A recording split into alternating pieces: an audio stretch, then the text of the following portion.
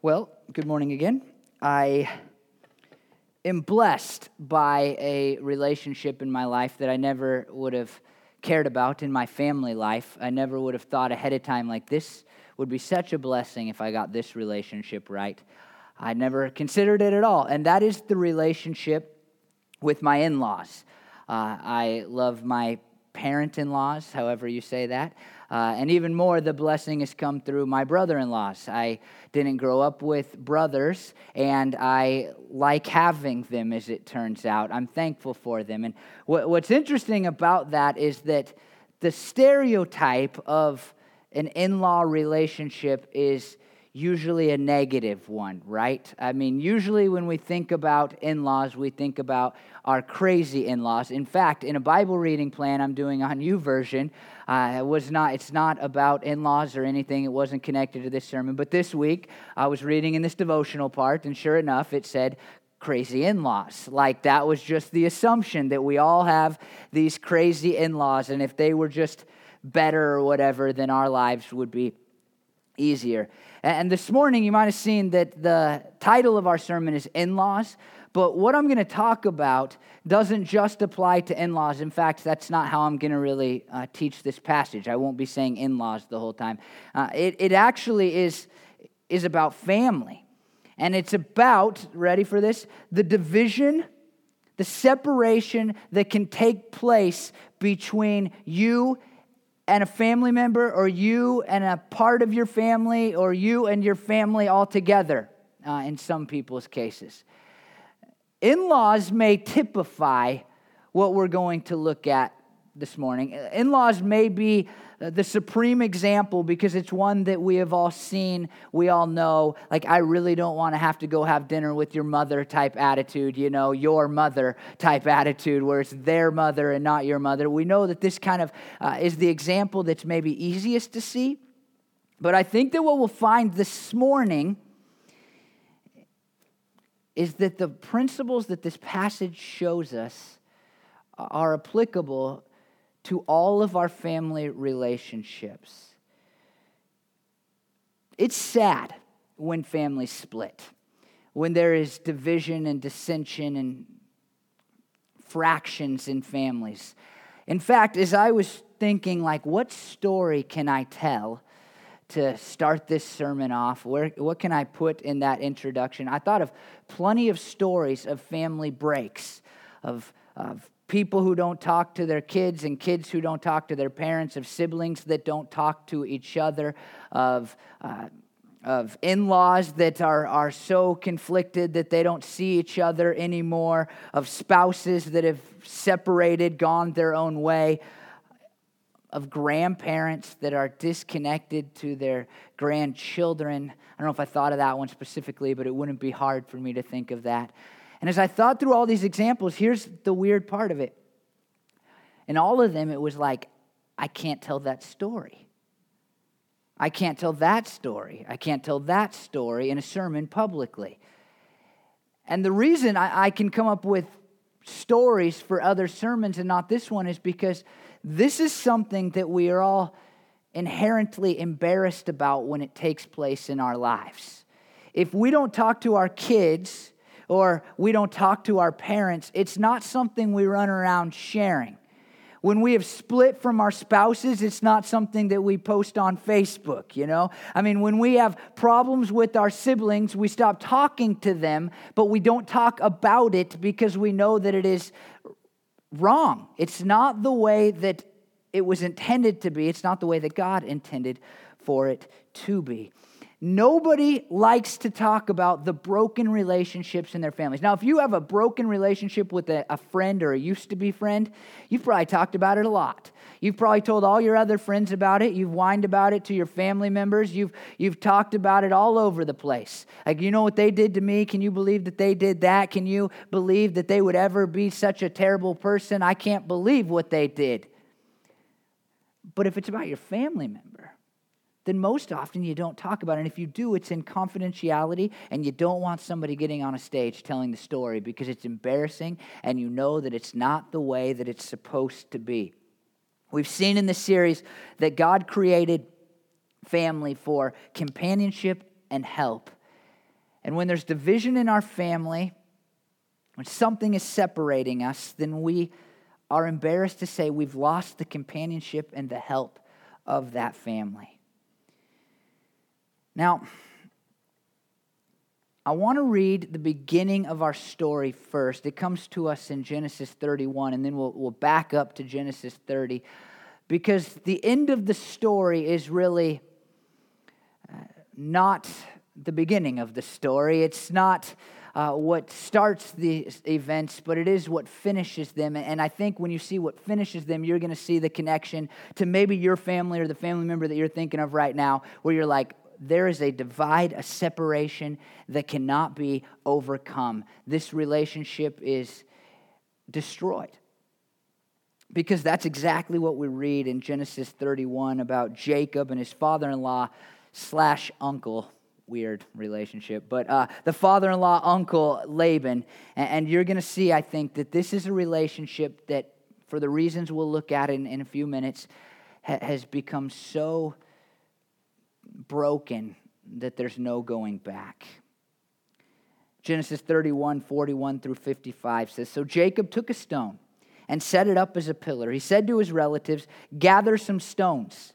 So they took stones and piled them in a heap, and they ate there by the heap. Laban called it Jegar Sahadutha. I struggled with that word even when practicing. Sahadutha, and Jacob called it Galeed. Laban said, This heap is a witness between you and me today. That is why it was called Galeed.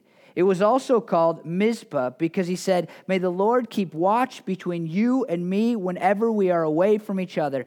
If you mistreat my daughters, or if you take any wives besides my daughters, even though no one is with us, remember that God is a witness between you and me. Laban also said to Jacob, Here is this heap, and here is this pillar I have set up between you and me. The heap is a witness, and this pillar is a witness that I will not go past this heap to your side to harm you, and that you will not go past this heap and pillar to my side to harm me. May the God of Abraham and the God of Nahor, the God of their father, judge between us. So Jacob took an oath in the name of the fear of his father Isaac. He offered a sacrifice there in the hill country and invited his relatives to a meal. After they had eaten, they spent the night there. Early the next morning, Laban kissed his grandchildren and his daughters and blessed them. Then he left and returned home. This is like the ultimate separation. In fact, if you were to continue to read the Bible after this story, Laban will never see his daughters again, at least that we have recorded for us. In fact, Laban doesn't show up in any meaningful way ever again in the Bible. He'll never see his grandkids ever again. This is the final meal, if you will, until they say, look, we're going our separate ways because our relationship is so destroyed that there now must be a divide between us. They go, hey, look, we can't cross this heap. We can't cross this heap of rocks to harm one another, and so we're just going to stay on our other sides so that we don't have to have any interaction anymore because our relationship is only damaging to you and to me. It's so bad that let's just create a divider that separates us so that we no longer have to have any contact anymore. And this is where it gets really sad, right? As long as you're still yelling at each other, then at least there's a relationship. But at some point, the yelling ceases, and all you have is a heap of rocks that divides you and the other person. It separates you forever. What's fascinating about this verse is, this section right here is, to me, is that there's this really kind of pretty verse in the middle of it. It says, may the Lord keep watch between you and me when we are away from each other. And I actually had this is embarrassing to tell you, but I'm going to tell you anyway. With my first serious girlfriend, we had this verse on a heart. And there it is. I think that's not mine. I got rid of that at some point many, many years ago. But that's pretty much the exact same one. I don't know if it has as much bling in the chain as this one does here. But this was kind of the thing that we had, and we each had one, and it had this verse, may the Lord keep watch between you and me whenever we are away from each other. Sounds really nice. Until you remember that the prayer of Mizpah, as it's famously called, is a threat. May the Lord keep watch over you while you are away from me and can't see you. Basically, so that he can strike you down if you do anything that I don't like. That's pertinent to some romantic relationships, I'm sure. But it wasn't the intent that we had it around our necks. But this is the idea. There's a threat here. It's not a heart, it's a heap. Saying, look, while you are gone, I'm hoping and praying that God will be the judge over us. In fact, he names this thing Mizpah. It has 3 different names, if you didn't notice while I was reading. And Mizpah means watchtower.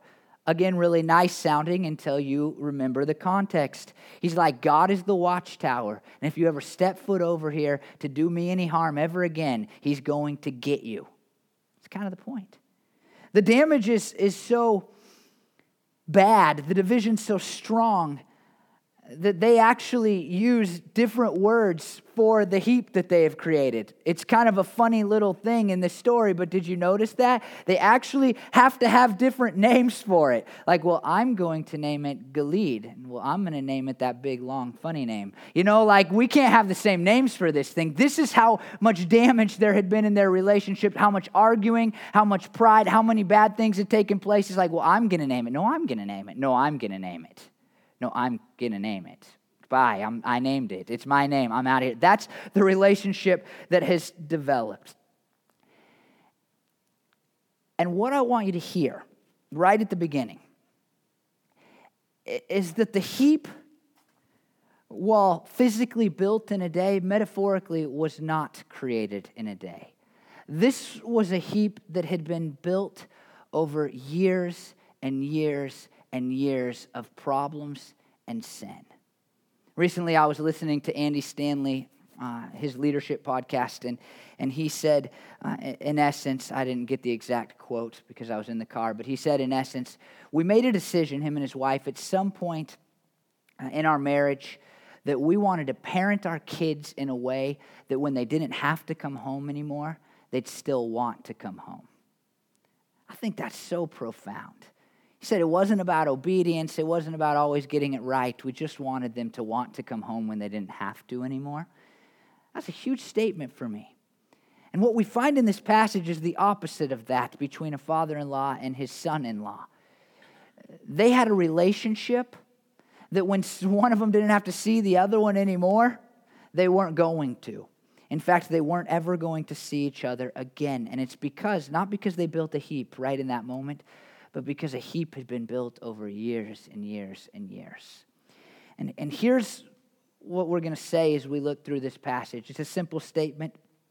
We're going to see that sins are stones that break our homes.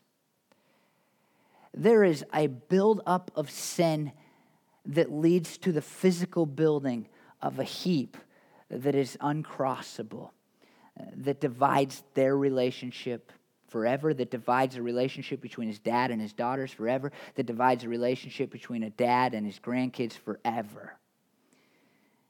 Sins are stones that break our homes. Now, here's how the story begins, not even the part we're going to read, and we're going to read quite a bit this morning because it all seems pretty important. But at the beginning of this story, Jacob shows up where Laban is. Laban is his uncle. It's a family member. And he goes there to get a wife. More normal than that would be today for sure. And he shows up and he sees a girl, and one of the daughters of Laban, and he falls in love with her. And he says, I'll work for that woman, it's her hand, and I'll work for her and then let me marry her. Rachel is her name. And so he worked 7 years for Rachel, and then his dad Laban, his father-in-law Laban, pulls one over on him. You may have heard this story before. And he's got the veil on his daughter, and they go in to do marriage things. And then he realizes the next morning that he's actually married the other daughter, Leah. And so then he works another 7 years for his father-in-law, of now his first wife, in order to get the wife that he actually wanted. And right from the beginning of this relationship, and you will see it come out in the sections that we are going to read today, you see that one of the stones that breaks their homes is simply lying. They are people who are not truthful with each other. We tried to get this in the right order, but we didn't. Lying is the first stone that is laid in this heap that will divide these families forever. You'll see throughout our passage that they're not honest with each other ever. And so slowly, division is created. In Genesis 30, 25 and 26, going all the way back, it says, after Rachel gave birth to Joseph, Jacob said to Laban, send me on my way so I can go back to my own homeland. Give me my wives and children, for whom I have served you, and I will be on my way. You know how much work I have done for you. Now, this is a little more specific to in-laws and their children-in-law. But one of the struggles, one of the things that can cause division is being too clingy. And we'll see that more in just a second. But the Bible in Genesis 2:24 says about marriage, that is why a man leaves his father and mother and is united to his wife, and they become one flesh. And I think one of the hardest things for a parent to do is to say, you've left me now. But it is the cry of at least every son-in-law's heart that father-in-law and their mother-in-law would send them on their way. Notice that it doesn't say, let me go or get away from me. I think what a child-in-law wants is to be sent on their way in a positive, healthy way. But oftentimes, parents struggle to do just that. I have a 1-year-old, so I already kind of get why it's a struggle. The idea of somebody marrying her is terrible. I mean, especially when she's 1. But as time moves on, I mean, it's going to get closer. I thought this the other day. I know this is crazy, but I've always been this way. And if you've heard me preach before, you know that everything is always going too fast for me. But I thought, man, we're 1/18 of the way done until she can move out of this house and it would be normal. 1/18, it just started. She's 1/18 of the way. She's going to be gone in 17 years. I'm already what is happening, you know? And so I get that you want to hold on. But this passage shows us that if we cling tightly, because I don't have a daughter that's married yet or a son that's married yet, if you cling too tightly, then it is going to be another rock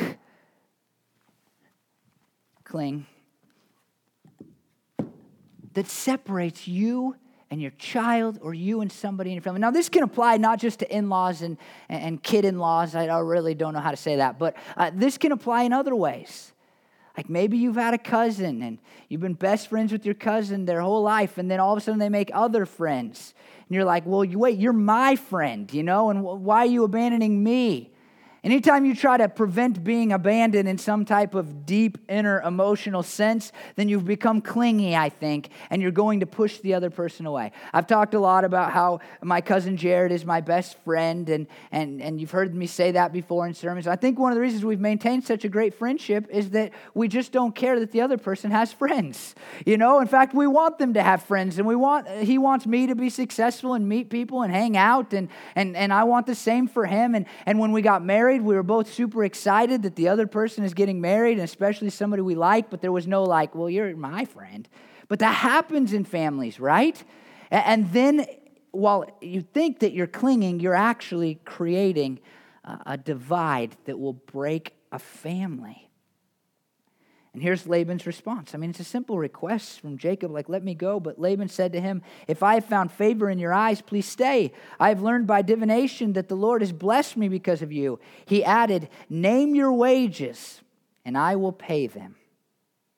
Divination was against the law of God, and we see just this initial glimpse that Laban is not a God-fearing, God-loving person. And if he is in some ways, he's not in every way. He's kind of half-heartedly into this God of Jacob thing, Yahweh, the God that we serve. He's kind of in and he's kind of out.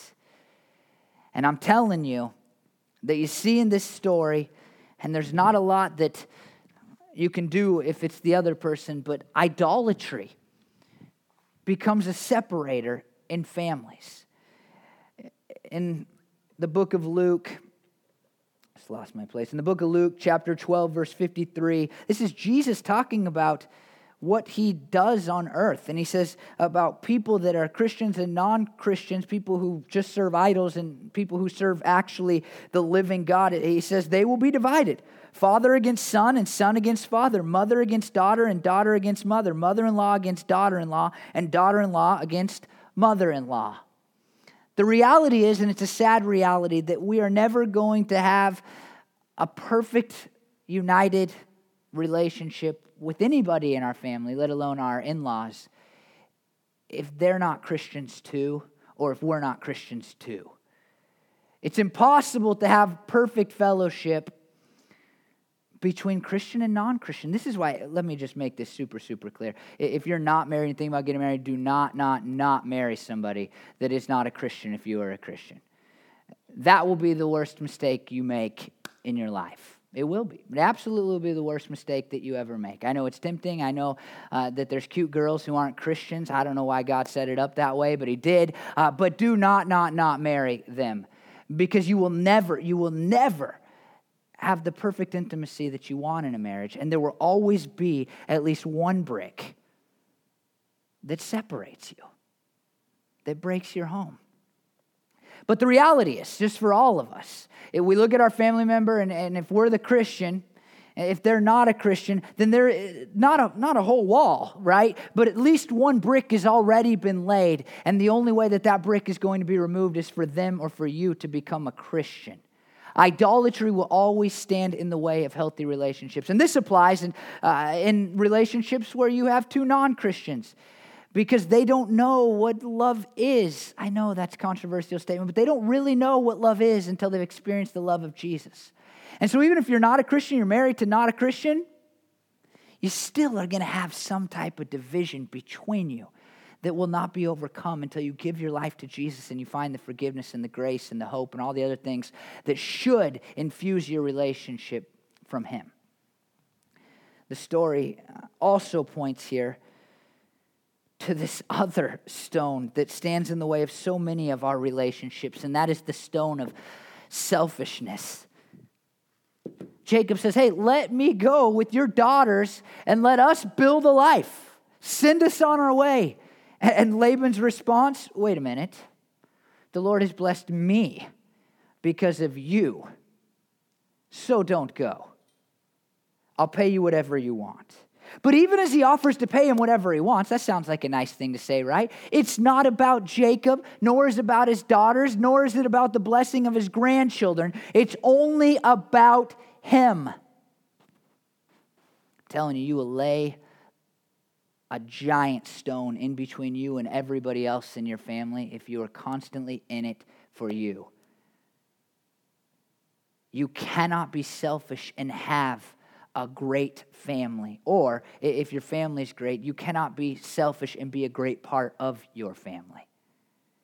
At some point, you have to look at the other people in your family and go, this isn't just about me, it's also about you and you getting something out of this and me putting something into it, not just taking from it. And you know, if you're not that person, that you look at other people oftentimes and you see it, you're like, they're the family member I don't want coming over. Because they're here for them and they're going to make it about them and everybody's going to be talking about them and there's drama because of them and it's them. And it's a stone that stands in the way of godly families. Sins are stones that break our homes. The next few verses says, Jacob said to him, you know how I have worked for you and how your livestock has fared under my care. The little you had before I came has increased greatly, and the Lord has blessed you wherever I have been. But now, when may I do something for my own household? What shall I give you? He asked. He again just grips him tightly. Jacob says, I've done so much for you. Come on, let me go do something for us. And he says, what do you want from me? It's Laban's response. What do you want? I want to keep you here. I want to hold tightly to you. Just show me what I need to do so that you don't leave me. He grips. Now, it's interesting because this is like a really big grip. This is like a bear hug grip because Jacob worked 14 years. I find this really interesting. 14 years for those two wives of his. A slave in their society needed to work 6 to gain their freedom. So he works longer for a wife that he doesn't want than to be removed from slavery, and then he works double that to get the wife that he does want. It's like a lot more years than a slave would have had to work to become free. And so here's Jacob now feeling almost like a slave to his father, whom he's worked over double the amount of years to be released from slavery from. He just grips him tightly. And the New American Commentary asks this question that I think sets up the rest of our story. Would Jacob ever free himself from his uncle's hold, enabling him to return home as the Lord had promised? Dun, dun, dun. That's pretty much what the New American Commentary did there. And then it says this, "Don't give me anything," Jacob replied. "But if you will do this one thing for me, I will go on tending your flocks and watching over them. Let me go through all your flocks today and remove from them every speckled or spotted sheep, every dark-colored lamb, and every spotted or speckled goat. They will be my wages, and my honesty will testify for me in the future whenever you check on the wages you have paid me.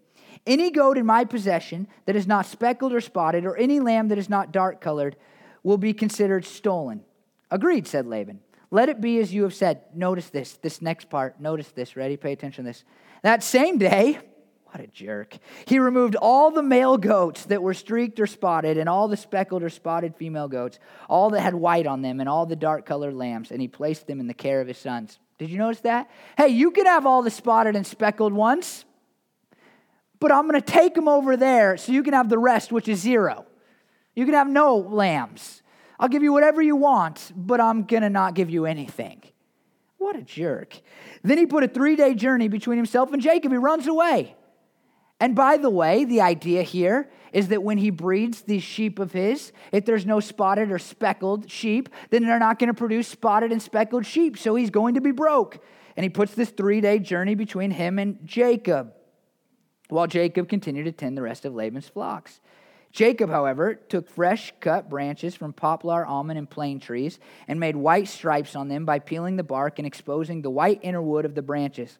Then he placed the peeled branches in all the watering troughs so that they would be directly in front of the flocks when they came to drink. When the flocks were in heat and came to drink, they made it in front of the branches, and they bore young that were streaked or speckled or spotted. Now, time. It's just superstition. It was normal superstition, but it was frankly superstition. His goal was to go, hey, there's this thing that makes you lucky. It's like rubbing a rabbit's foot. I'm going to shave the bark off of trees, then it will be white. I'll put it into the watering trough, and then when they mate by that watering trough, it's a weird superstition, but one they had nonetheless, then they're going to have spots. That's his whole plan. But yet, even though he's superstitious, God blesses him anyway, and Jacob even recognizes that. Jacob set apart the young of the flock by themselves, but made the rest face the streaked and dark-colored animals that belonged to Laban. Thus he made separate flocks for himself, and he did not put them with Laban's animals.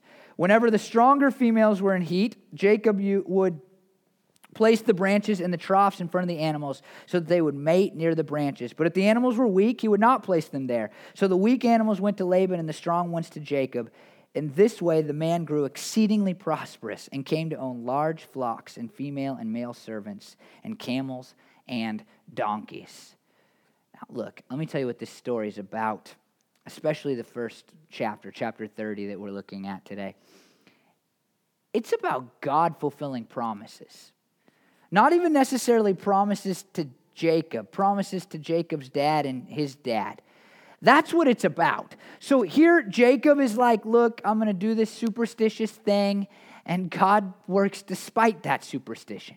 And then Jacob is like, I'm going to practice eugenics. I think that's how you say it, right? I'm going to breed out the weak animals from the spotted ones, and I'm going to breed in the strong ones into the spotted ones. That's kind of his goal, and God blesses that too. That was just a modern farming technique that he must have known about through trial and error. And so Jacob then has these strong flocks, but it's really about God's promises. And so what you see in that section of Scripture is that these two men both experience and live out an extreme amount of pride. I mean, what pride, what arrogance, what self-focus. I mean, hey, you can have all the spotted ones, but I'm going to steal them, take them to my sons, so good luck with that. Okay, I'm just going to do the honest thing, and I'll, whatever happens, happens. Oh, but I'm gonna make a plan to make sure that I beat you in this whole thing. This is just competition. This is just two men puffing their chests and saying, well, I'm going to beat you. It's pride. It's arrogance. And it is a stone that separates these families. Now, the other thing, and we're going to talk about this more in just a second, is that Laban can't stand in the way of God's will. No matter what Laban does, it doesn't work. He tries to make Jacob poor so that Jacob has to stay with him forever, and God's promises are too powerful. They're just too powerful. And the story continues. Jacob heard that Laban's sons were saying, Jacob has taken everything our father owned and has gained all the wealth from what belonged to our father. I want you to notice this one. Man, I've seen this so many times. We did a whole sermon series on it. Jealousy or envy. It might be one of the biggest stones that breaks homes. When we look at another person and say, I just wish I had what they had. I can't believe they've taken my dad's stuff. I think I've heard that one a million times. Or they're taking from my mom, and that money should be mine. And just go have somebody die and watch how the kids begin to treat each other, and you'll learn jealousy if there's any money involved right quick. Jealousy separates homes. And here it's not Laban who's jealous, it's the other brothers. The son-in-law has more than we do now. How dare him? And Jacob noticed that Laban's attitude towards him was not what it had been. Then the Lord said to Jacob, go back to the land of your fathers and to your relatives, and I will be with you. So Jacob sent word to Rachel and Leah to come out to the fields where his flocks were. He said to them, I see that your father's attitude towards me is not what it was before, but the God of my father has been with me. You know that I've worked for your father with all my strength, yet your father has cheated me by changing my wages 10 times. However, God has not allowed him to harm me. If he said the speckled ones will be your wages, then all the flocks gave birth to speckled young. And if he said the streaked ones will be your wages, then all the flocks bore streaked young. So God has taken away your father's livestock and has given them to me. In breeding season, I once had a dream in which I looked up and saw the male goats mating with the flock were streaked, speckled, or spotted. The angel of God said to me in the dream, Jacob. I answered, here I am. And he said, look up and see that all the male goats mating with the flock are streaked, speckled, or spotted. For I have seen all that Laban has been doing to you. I am the God of Bethel, where you anointed a pillar and where you made a vow to me. Now leave this land at once and go back to your native land. Then Rachel and Leah replied, do we still have any share in the inheritance of our father's estate? Does he not regard us as foreigners? Not only has he sold us, but he has used up what was paid for us. Surely all the wealth that God took away from our father belongs to us and our children. So do whatever God has told you to do. And this other thing that you see here, and I think this happens in a lot of families, is simply prevention of God's will. I mean, we see in this story that God has a plan for Jacob's life. You are supposed to go back, and you're supposed to take your families back, and I'm supposed to give you land, and I'm supposed to bless you. This has been my promise and my will. This has been my aim for your life. And Laban is standing in the way of that. And I wonder, do you ever stand in the way of another family member's life and what God has for them? I think this takes place. I think too many parents, just stick with the parent theme, they want their kids to be safe and happy, but they don't really want the will of God for them. I think a lot of parents stand in the way of their kids doing great things for God because they just want them to be safe and happy, and sometimes they want them to make them look good. Well, don't be a missionary, be a lawyer, because what does that say about me if you just go off to a third world country? I think that while we may not notice this, we may not pay attention to the prevention of God's will, oftentimes this is a stone that breaks our homes. And this other one, oh man, and it kind of describes everything we're talking about, but it's so important to think about it. Just division. What unnecessary divisions are you creating? In this whole story, it's your family, my family, them, us, your dad, my dad, you, me. It's an unnecessary division that has been created, at least in their minds.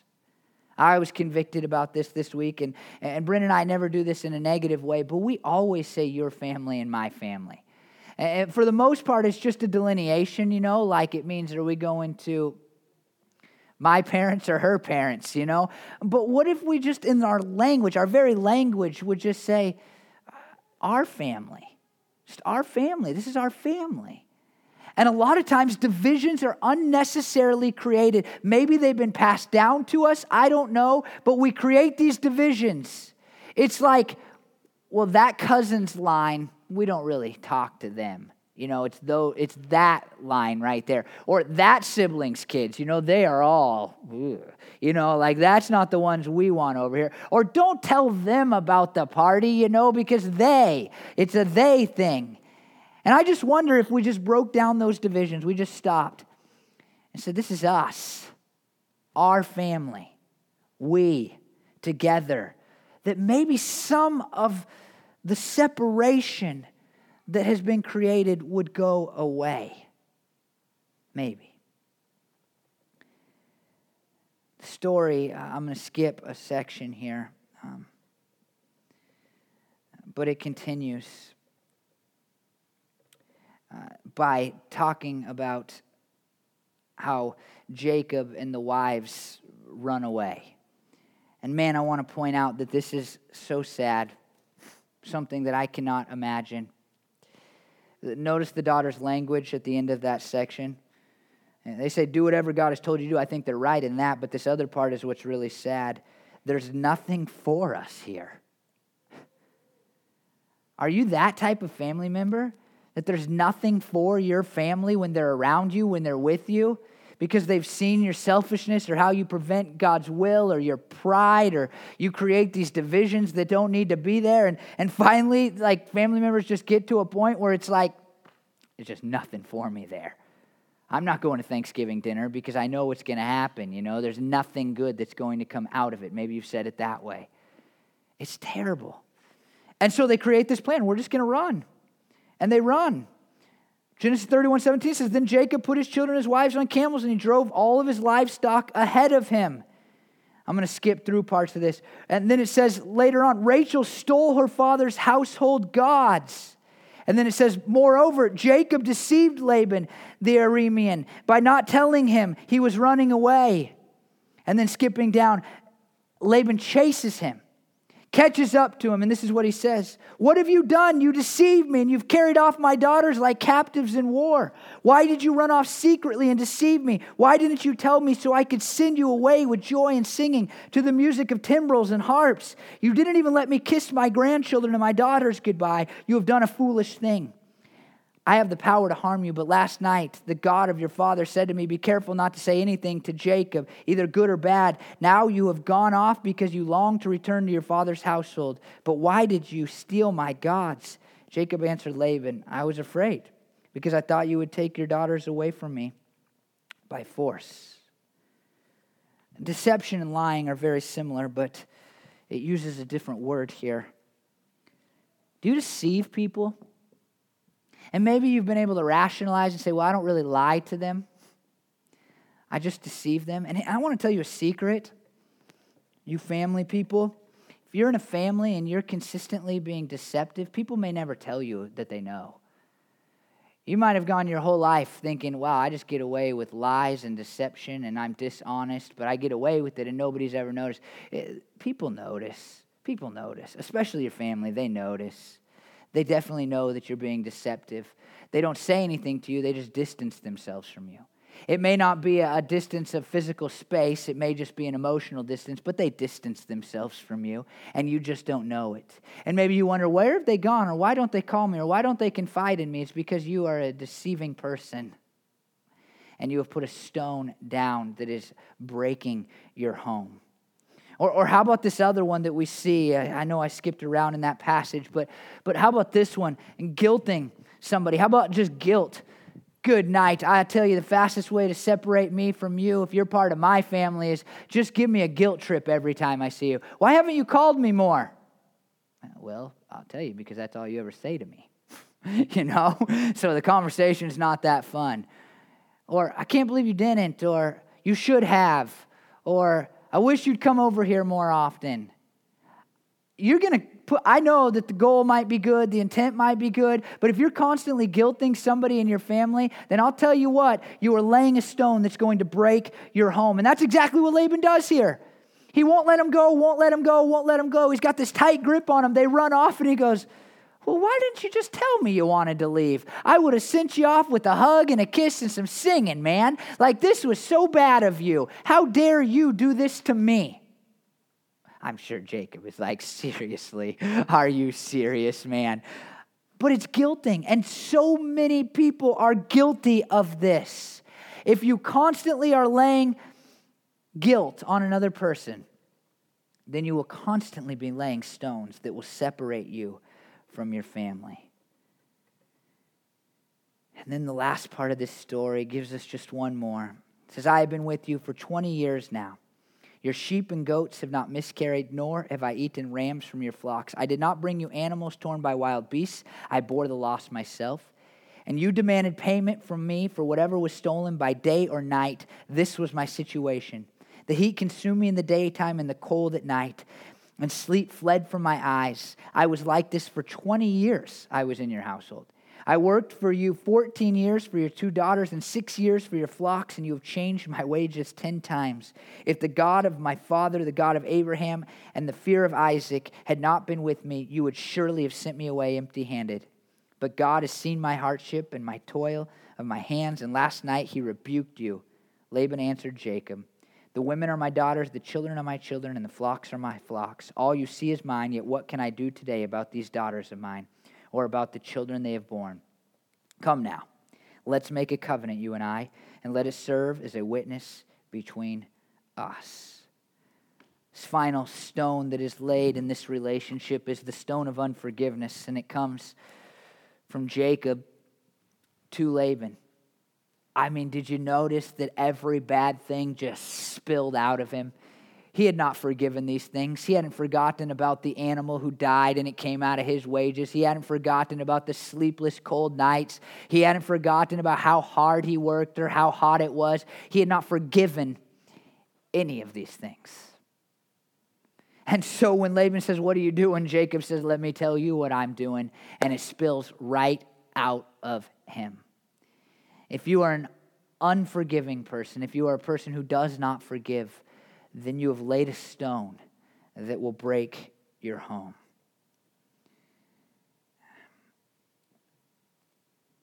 Jacob, in the middle of this, says, you would have sent me away empty-handed. And I just want to say to you that if you want to be a family member that is good and helpful and honoring to God, then you must not be a person who leaves everybody around you empty-handed. And you must not be a person who lays stones that will break our homes. Don't be a liar, and don't be an idolater, and don't be selfish, and don't have too tight of a grip, and don't be prideful, and don't be jealous, and don't prevent God's will, and don't make divisions that don't need to be there, and don't guilt people, and forgive.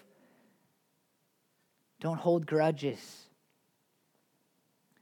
Colossians 3:13 through 14 says, bear with each other and forgive one another. If any of you has a grievance against someone, forgive as the Lord forgave you. And over all these virtues, put on love, which binds them all together in perfect unity.